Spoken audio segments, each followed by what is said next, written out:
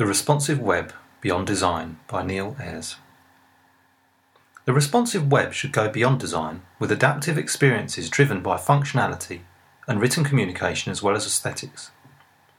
Responsive web design, the term popularised by Ethan Marcotte in his essay of the same name, has unarguably improved the mobile web.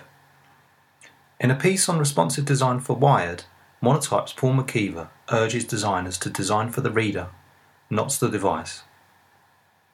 Transposed from traditional graphic design, where they are used to dividing an area of known proportions into smaller units, grids help establish uniformity throughout a design. But on the web, says McKeever, we're designing for a medium that doesn't have fixed dimensions. Resizing a layout using an arbitrary grid system no longer makes sense. On A List Apart, McKeever's colleague Chris Armstrong offers an alternative, explaining that the web is built around content, not form.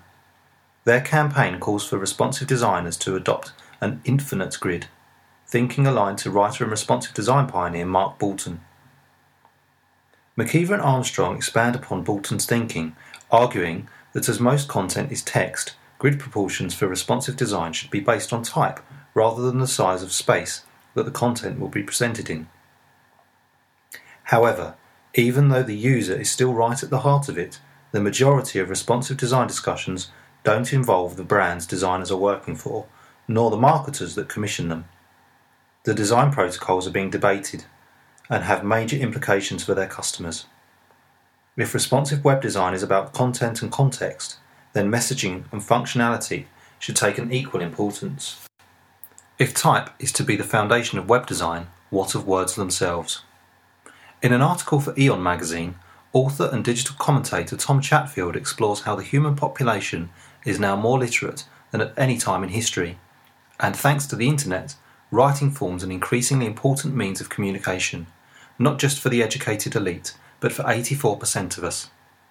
If responsive design is the topic of the moment in design, content marketing is its counterpart in brand communications. Although by no means a new concept, it's as old as writing itself, thanks to the increase in literacy and connectivity, the potential reach and relative inexpensiveness of content marketing, along with the rise of social media and increasingly marketing-savvy audiences, has placed it at the forefront of many brands' public-facing activity. Like responsive design, content marketing is also all about context, and it is the web that is powering it. Yet where is the talk of confluence between the two?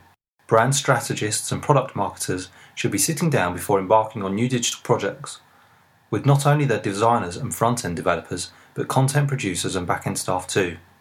Together they can figure out how to apply the principles of responsive design and its emphasis on context holistically.